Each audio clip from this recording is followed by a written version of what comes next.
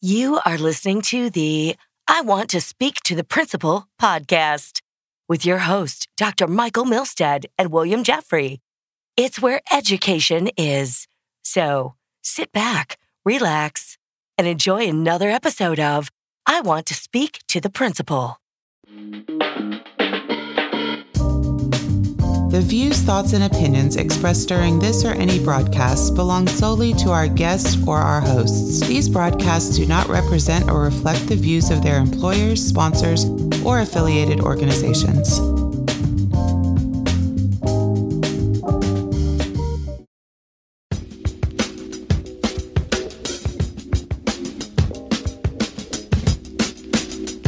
The primary purpose of schools is for teachers and students to engage in formal instruction and learning. Before this process can successfully occur, however, there must be both a written and implied agreement between the two entities.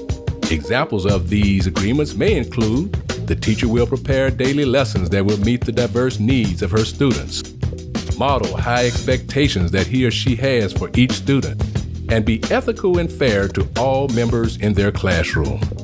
Students may agree to daily attend class on time, arrive to each class prepared to learn, and be on their best behavior. But the most important agreement for students is to know and abide by the Student Code of Conduct. All schools in America have a Student Code of Conduct. This is the holy grail of each school. A section of this document fully outlines in detail what is acceptable and unacceptable as it relates to a student's conduct, appearance, and interaction in school. Student dress code is one of the most frequently visited rules for parents, teachers, students, and administrators.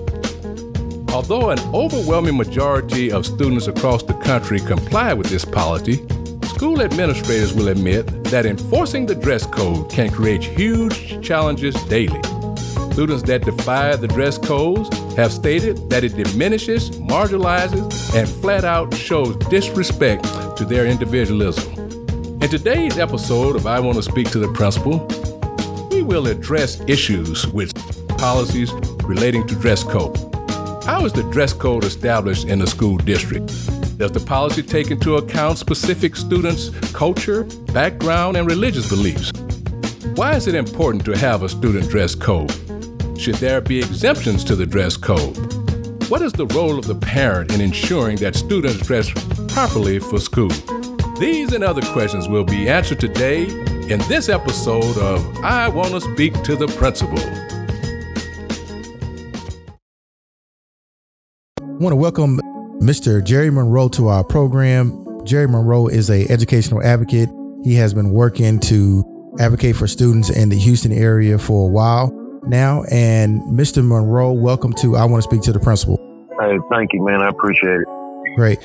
You've been working with this family, the Arnold family, through this process for a while. Please shed some light on how you began to advocate for the Arnold family. And if you can just shed a little bit of insight on how the family is holding up. I started a story on the Isaiah Factor one night, and I sent Isaiah a text and told him to get me in touch with the family, and he did that. And then I met the family. We talked about it. You know, how could I help them with this situation? And we agreed that I would help them with the situation. As far as how they're doing now, of course, DeAndre has been moved to another school because he was a senior and he couldn't lose his seat time. You know, seat time is when you doesn't matter what grade you have in the classroom, but if you don't have enough hours in the classroom, then you can actually flunk the class. Right. You can get an I or an incomplete. Right. So, of course, he had to be moved for that purpose. But at the end of the day, there's still other kids out there that are being discriminated against with this same policy. Gotcha. There are several school districts in the state of Texas that are similar to the policies of that of Barbers Hill. What do you think should be done in the community to make these policies more inclusive and more reflective of the cultures that is in Houston now? I think it's bigger than just schools. It's in the workplace also. So what we need to do is we need to get with our elected officials to get down to Austin and pass some legislation to get this discriminatory practice that's being employed by these school districts, get it changed. So that way, you know, kids don't have to deal with that. I mean, because you have black kids and white kids dealing with it. It's not only is it racial, it's sexist. So we need to pass some legislation to get this done, similar to what California did last year. Gotcha. That was what we alluded to, is that California passed the Crown Act. Thank you for just bringing that out. What could have been done differently in the situation concerning DeAndre's interaction with his school district? Well, one, I think that mom reached out. I know for a fact that she reached out to the superintendent as well as to the school board members. There could have been dialogue. Mm-hmm. I think when you can sit down and look at a problem, you can find a solution to the problem. Mm-hmm. But they didn't want to sit down. I mean, they run the good old boy system out there, and it was like, okay, well, we're not going to talk to you. We're not going to do anything. So that's what forced our hands.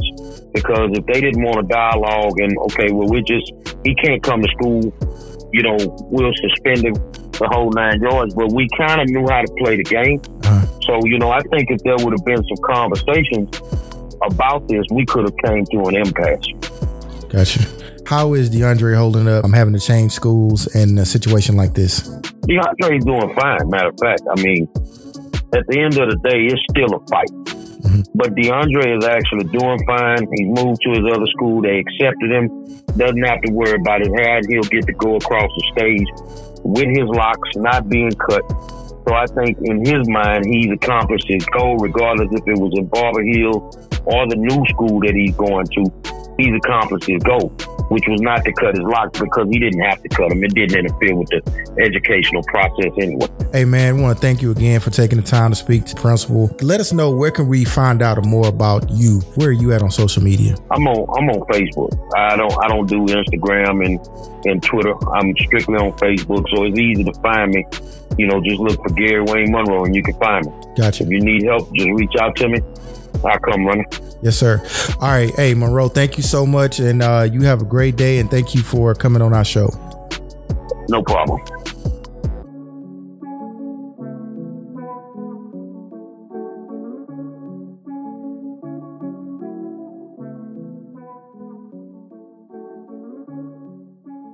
Today on our show, we're more than happy to have a pundit in the field of education, a gentleman that I have known for almost 25 years. He has been an administrator at both here and Texas and in the great state of Georgia.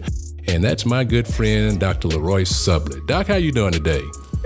I'm doing good, Dr. Milstead. How about yourself? I am doing fantastic. Doc, we're going to start this section out by just allowing you to give a little background about yourself as it relates to education. Okay. I have over 25 years in the field of education. I've served as a teacher, counselor, assistant principal, and principal at the elementary, middle, and high school level. I've had 2 stints in central office where I was an executive director over online learning and also as a special ed coordinator. On the side, I've been doing for the last 11 years teaching online for Grand Canyon University and Georgia State University here in Georgia. Education was my first choice. I started out in criminal justice. So I used to work in law enforcement for a while, being a parole officer, because I had one aspiration one day to kind of be a CIA, FBI agent. But hey, education was my calling, and that's where I've been, and I've been enjoying it and loving it since that time. That's great, Doc. You said that you had an interest at one time being an FBI and CIA agent. I tell you, in education, you got to kind of be both of them sometimes. Yes, sir. Yes. Yeah, particularly when you're dealing with kids. Doc, thanks a lot for giving us that information. Dr. Sublett, I know you're familiar with the news items that have been coming out of Barbers Hill, Texas, where the student has been denied the opportunity for graduate based on the length of his hair. And so our topic today is dress code. So we want to have you just share some of your thoughts about dress code. I'm just going to ask you just a few questions. And if you could just give me your thoughts on that, we certainly would appreciate it. So, Doc, I'm going to start off by asking you, what's your philosophy on school students' dress code? My philosophy on school's dress code really depends on the culture and makeup of the school that you're working with in the community, because each school that I've had the pleasure of working at as a teacher or an administrator, each school has its own unique culture. So even though there may be a district code of student conduct as it relates to what the district is saying students should be wearing or dressing in terms of attire. There's also a cultural makeup because each community has different nationalities and people live within that community. So within that, there are certain cultural things because our country is diverse that you have to also recognize in terms of that. So my philosophy of that entails is trying to be respectful of everyone's culture and different things in terms of that. As long as the dressing, attire, and things we're doing is not disruptive or distracting, but yet respectful and upholds our school core values, because within the school, you have some school core values that sometimes are different from the district core values as it relates to your school community. As long as it's like that, then my philosophy is one where I'm welcoming and receptive of that, because as you know, each and every day, you get different types of students, different type of cultures moving into your school community and your neighborhood. And you have to be able to adapt and address that and help your students to embrace those differences as well as your parents and community. Yeah. Speaking of parents, Dr. Subley, should parents have input into the school's dress code? I think parents should have some representation when we're looking at dress code and trying to decide what things that we may want to keep on or take off of a dress code. So I think having some representation from parents when making certain decisions, whether it's in the beginning phase when you're planning it or if you're trying to revise something to add something to it, but allowing that input that lets people know that you are including the community aspect or the parent aspect as being a part of a partnership so that they have some kind of input within that. Because when I think about the latest thing in the news, I think from my recollection, what I heard on the news, you have to correct me, I believe they had a long-standing policy that might be a little bit old. So they might want to kind of tweak that because it was good in 1960, it's 2020. A lot has changed. Right. Well, I tell you, Doc, you kind of lead me in the direction that I was going, because my next question was, should there be limits to school board trustees? Yes, sir. And not only do I believe there should be a limit to school board trustees in terms of them serving, I think it now needs to matriculate on to state legislature and state senate positions, governorships, your senators and House of Representatives as well, because I believe sometimes when you're trying to get in new, fresh ideas and people are still stuck in sometimes what we call the Stonehenge time, sometimes you need to have fresh ideas where people who have been out there in the trenches are actually living it and actually tell about the different things that need to change in terms of dress code or culture or what may be going on in society. Because sometimes some of those people are displaced from it or haven't experienced it, and so therefore you can't preach to it or talk about it when you are not actually out there in the trenches living it and experiencing it every day. And that's a good point. And the reason that I was going at, because in this case in Barbers Hill, I noticed that one of the trustees had been on the board since 1966. That would have made him a board member for some 54 years. And and that's a long time to be in a spot and to be cognizant of the change that has happened. So if you've been on there since the 60s, right, there's been so much change in culture in terms of people and community and dress attire and everything in the whole world in terms of different people in different leadership positions. Things are happening around the world that you just cannot take a blind eye to, because with today's technology, you're exposed to it. You may try to close yourself off from it, but the reality of that is the world in which we live. So, Doc, in all of your years in education, have you ever known a board member to exist on the board for that length of time? No, sir. This is the first I've ever heard of any board member serving on the board that long. I would think after a while, if they are having elections, hopefully that person would have been defeated by somebody, but somebody would have wanted to step in and try to challenge for that spot over the years. But goodness, no, not that length of time. That's a long time. I also noticed that on that board, they had one member that had been there since 2002. I think another had been there since 2005 and another 2007.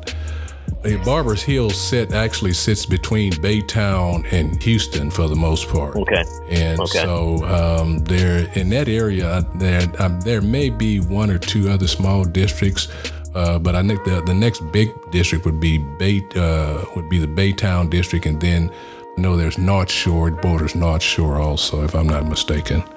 But Doc, I want to just move on because we're coming up a little short on time. Should dress code be applicable for all K-12 students in the district? I know that most districts, their stance on dress code when they put it in the Code of Student Conduct is supposed to be applicable to all grade levels.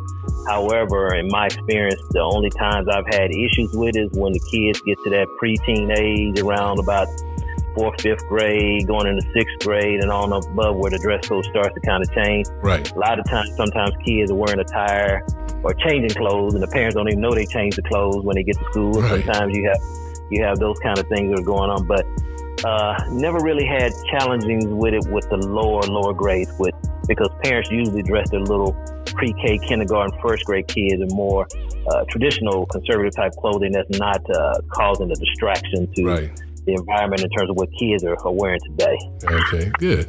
Well, Dr. Sutherland, as always, it's a pleasure speaking with you. I always like sharing ideas with you as it relates to education and other matters. Again, we want to thank you for being on our show, and that's going to end our session with you, Doc. We'll be talking shortly. Thanks again. Okay. All right. Thank you for having me. Bye-bye.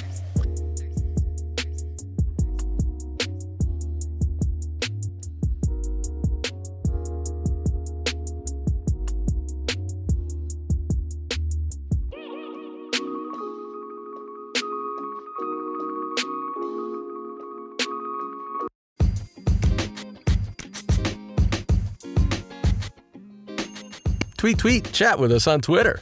Be sure to share the podcast on your favorite social media channels. Want to see some more of us? Head over and meet us on Instagram.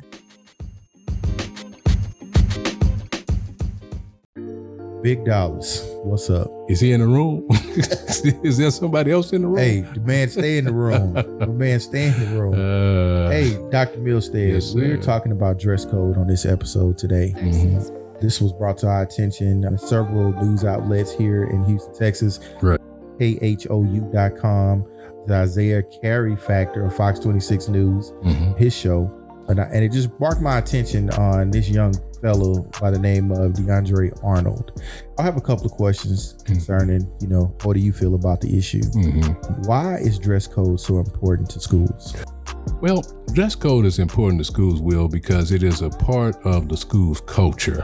That is a huge part. You've heard the old adage, the way you act, the way you dress sometimes. And so it's a huge part. It's important because it's a part of the school safety measures.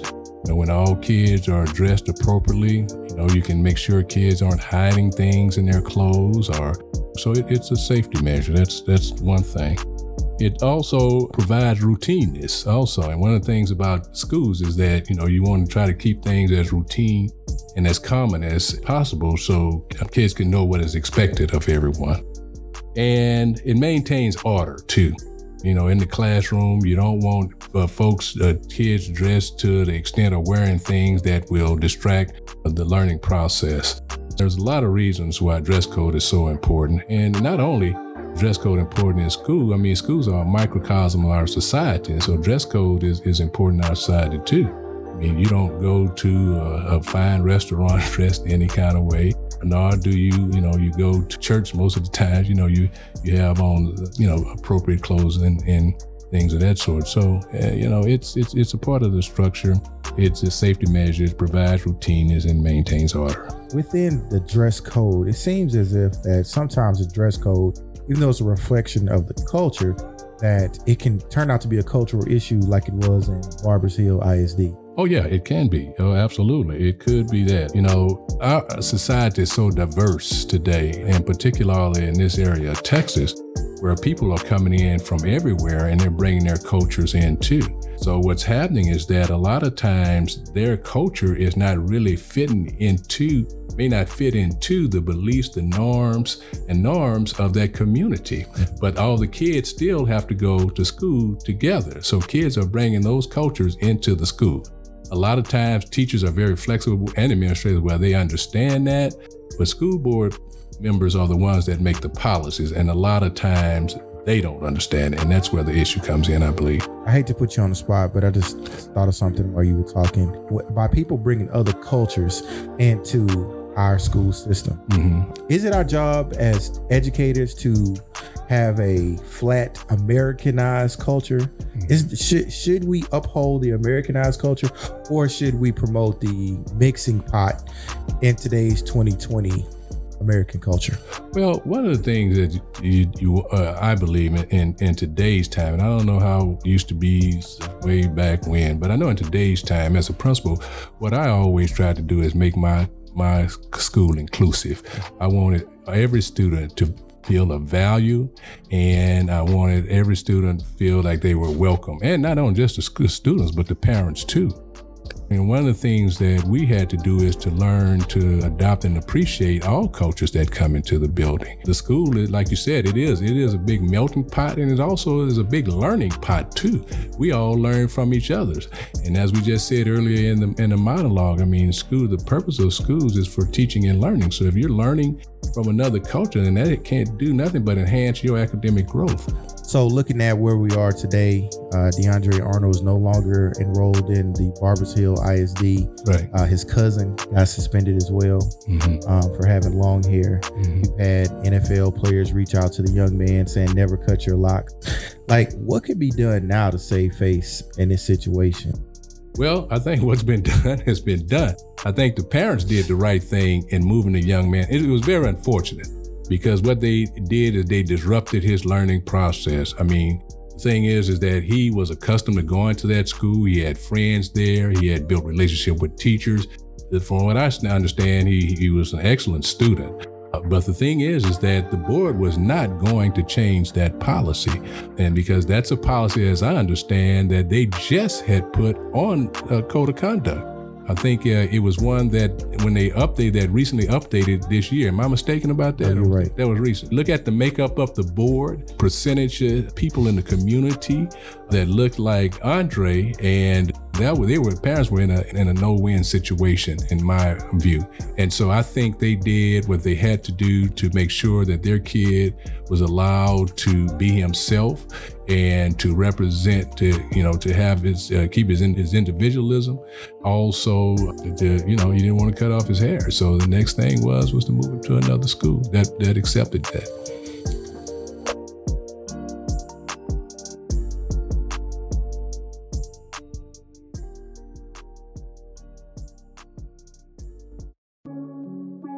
I was just going to say, this is a perfect example of the importance of why parents should attend board meetings. And so they can know what's going on with the board. They can at least know who the members are on the board. It's an eye-opener, let parents know that they need to be voting in these board meetings also.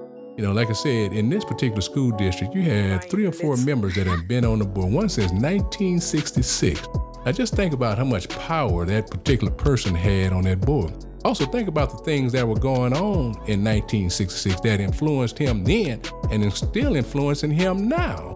And he's making decisions on kids in 2020. That's ridiculous.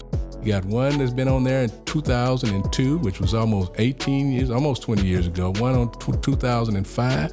Members should not have that lengthy stay on boards because they're impacting, they're not connected to what's going on. I think in a lot of cases, not connected to what's going on with our students today. And like you said, the various cultures that are constantly coming into that particular school district. I had an initial reaction to this because of the different cultures of the African American. Right. Because we come from all parts of Africa. Exactly. There are people, even though Houston is now a bigger microcosm of the world, right, a lot more influx of different types of African American or Afro-Caribbean or Afro-Hispanic has moved into the region. And just because your skin is dark, that does not necessarily mean you grew up underneath the Negro ancestry that is traditionally here in Texas. Absolutely. And my son also too, although his hair is not long, his hair is in the process of getting longer. And so matted, we call that, in our culture, we call that nappy. So, but what he does is he twists his hair. And so, that could be an issue for him. Right. As a parent and as an administrator, this story actually hit home for me. Right. Well, I can understand.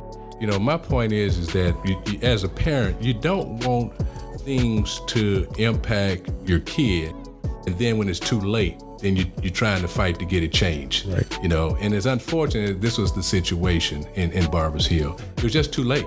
And folks on that board, man, you know, they know once they put a policy into the school board, that's gospel, because they are actually voted on by community members, so they're representing the community. And so if they put it on there and there's no dispute and no one questions it, if they place something into policy and no one disputes or questions it, then it's going to become a policy. And a lot of times, like I said, it may negatively impact, you know, students who may not look like who that board is composed of. Hey, follow us on Twitter, Instagram, and Facebook at I Want to Speak to the Principal. You can also leave us a message on Anchor, and all those voice notes can be played into our next episode. So please interact with us. We're looking forward to hearing from you.